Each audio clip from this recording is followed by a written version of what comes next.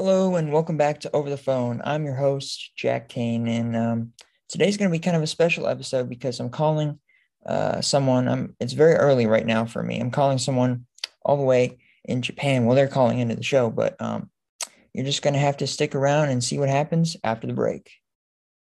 Welcome back, guys. I'm here with Ella Jensen, and she's going to introduce herself, and we're going to talk about exactly why she's on the show. So go ahead, Ella. Hi, I'm Ella. About 2 years ago, I moved to Japan with my family. I live in Yokosuka, Japan, so about 2 hours out of Tokyo. Gotcha. And I understand that Yeah. you live kind of on a military base. So how did that kind of come about or happen? I actually just go to school on the military base. I live off base in a Japanese rental house. Gotcha. Um, Or yeah, sorry, I'm yeah, cutting you off. that's okay. Go ahead. Oh, I was asking, so where are you from initially? I'm from Washington State, around Seattle. Gotcha. Yeah. Can you elaborate on that a little bit? Yeah, so I lived in Port Orchard for most of my life, which is like a little town. Nobody knows about it. And then right before I moved to Japan, actually, just a year before, I moved to Vashon Island, which is where I had been going to high school. How far out from Seattle is that? It's about a 30-minute ferry ride from West Seattle.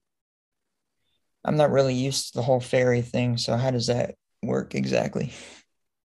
It's basically like a bus, but on the water, really. Uh, you get a ticket and they scan your ticket and you get on and it takes you really to any other ferry terminal. Gotcha. Do people drive their cars onto those and they go across, or are they not Oh that? yeah. Yeah. Yeah, they do that. Gotcha. So I'm trying to kind of piece it together. So you moved to Japan because of your dad, right? Yeah, he got a job here.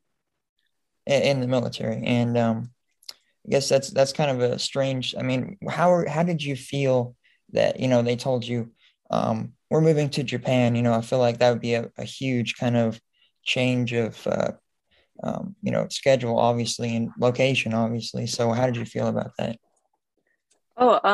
So my dad actually asked us first if we wanted to move to Japan before he applied for the job. He works for SRF, so it's like he works for the Navy, but he's not in the Navy. Um, he's an engineer who works on fixing ships. Um, so he's had other opportunities to get a job in Japan before, and he's asked us, and both my mom and I were like, "Oh no, we don't want to leave," but we figured it was time for a change, and so we were like, "Yeah, let's do it." And he ended up getting the job, so I was pretty excited.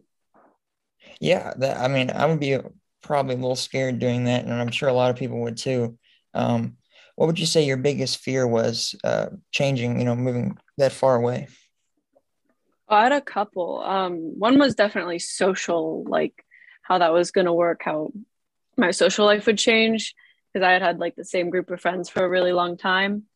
And also, I've heard some stories of people in Japan being a little bit like xenophobic, which scared me, but it's not something that I've experienced. So that's great.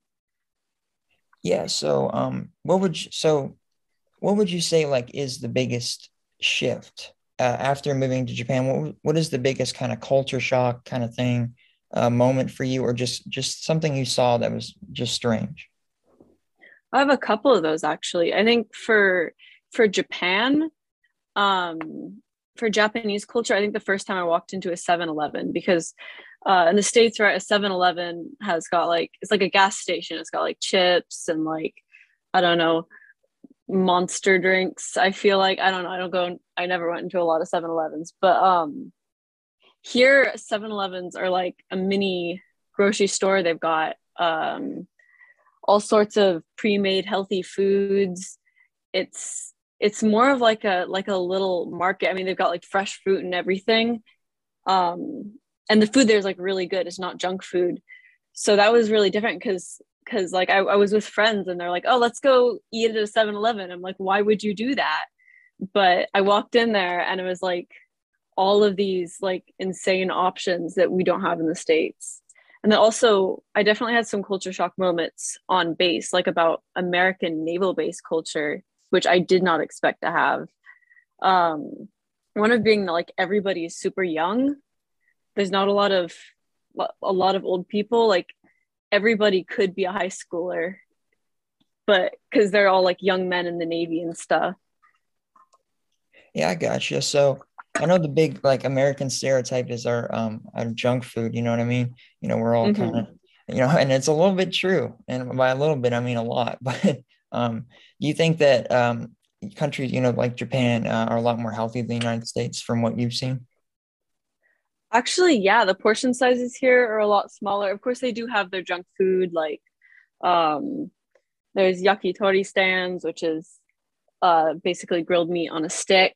It's really good, actually. And there's, you know, tempura, which is fried meat and vegetables. But overall, uh, food here is a lot fresher.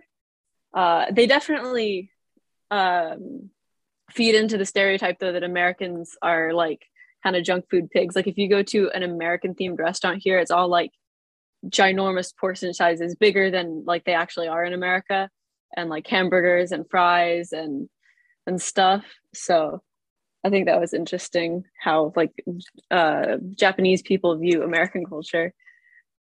Yeah, I feel like it's so easy to get that perception because we do eat a lot. It's insane.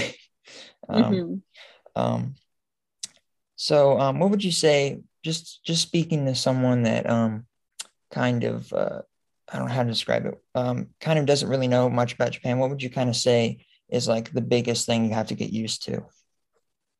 The lines. There are a lot of lines in Japan. People wait in lines for everything. So Japanese culture is very orderly, and it's considered extremely rude to not respect order and lines. And um, so in America, like cutting in line, you might make a few people mad, but it's like no big deal. But here, it's like a really big deal.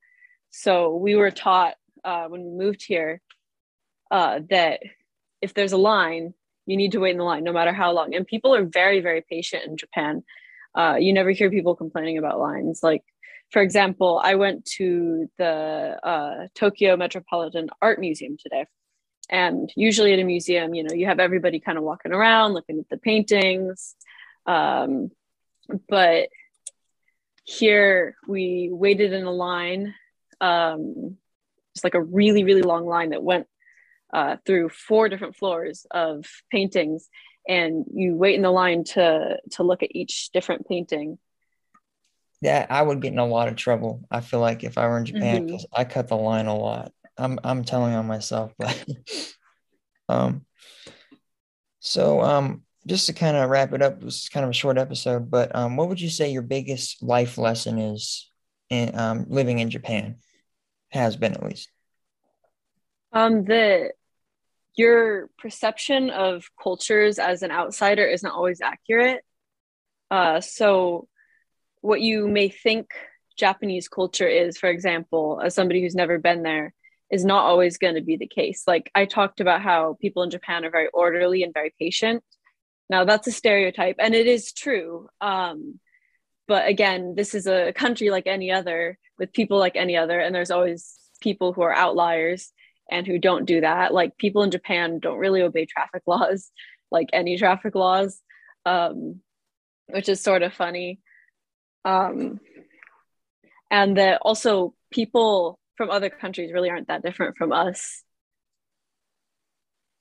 Yeah, I totally agree with that. Although I've never traveled abroad, but I can see how like stereotypes can kind of break down how to describe it, the kind of understanding of people and that we're all really, really very similar, even though we're kind of different.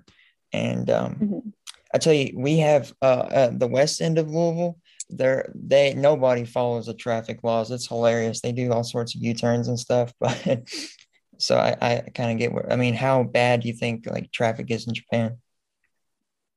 Uh, Honestly, I hate it. I have to drive just about 5 miles to school every day with my dad. And like that shouldn't take that long, right? But there's so much traffic that it takes us sometimes like 45 minutes to an hour to get to school. And part of that traffic is due to people like parked basically in the middle of the road, which you're not supposed to do. It's like a huge thing in Japan. They just put on their like their lights. They put on their headlights and then just park in the middle of the road. Um, it's pretty counterintuitive because if you look at every other aspect of Japanese culture, they are very orderly, but for some reason not when they're driving. Yeah, it's I didn't re- I never knew that, so that's kind of interesting. And so I guess we can kind of wrap it up. Do you have any final thoughts you'd want to tell the audience? Uh, this is pretty random, but if anybody ever goes to Japan, try all of the food that you can because the food here is incredible. And there's a lot of things that sound really gross or look really gross, but are actually insanely good. So yeah, don't be afraid of weird looking foods because they're probably amazing. I have only tried one thing in Japan that I didn't like. Do you think the food in Japan kind of, I mean, what makes it look weird? There's some things with eyeballs. There's like whole fish, like they fry whole fish. There's like a lot of minced tuna, which is basically raw ground tuna, and it looks gross, but it's actually delicious. It's like super creamy. Um, they eat like every part of the animal, as a lot of Asian cultures do actually. So, at like a yakitori stand, you'll find chicken skin on a stick, liver, all sorts of things. And just because it's different than what you usually eat does not mean that it's not good. Gotcha. I would definitely have to get used to that because here in America, we're a little bit sheltered in that aspect. So, um, Mhm. well, I guess I'm gonna have to end it here. And if anybody has any questions or comments, you can email me at jack.cain@icloud.com. And thanks for listening.